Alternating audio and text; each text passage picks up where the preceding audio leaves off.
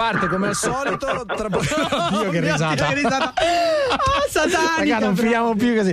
Parte la classifica di VendoM, che poi non è altro che uno dei tanti account presenti in Twitter che, come dire, cita quelli che sono i messaggi più tristi, poco interessanti, anche presenti in rete. Questa settimana, cioè adesso, sentirete il peggio riguardo alla nostra Rossella Urro. Sei diventato pure tu, Vai, VendoM! Donata a Fiorello. La liberazione di Rossella Urro è anche merito tuo, il più grande spettacolo nel weekend. Al terzo posto. Rita scrive: siamo una squadra fortissima noi di Twitter, soprattutto grazie a Fiorello che ha smosso mari e monti, grazie a tutti. Al secondo posto. Claudio a Fiorello.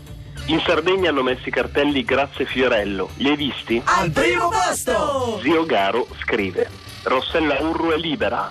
Ma non per fare l'ignorante, ma chi diavolo è Rossella Urro?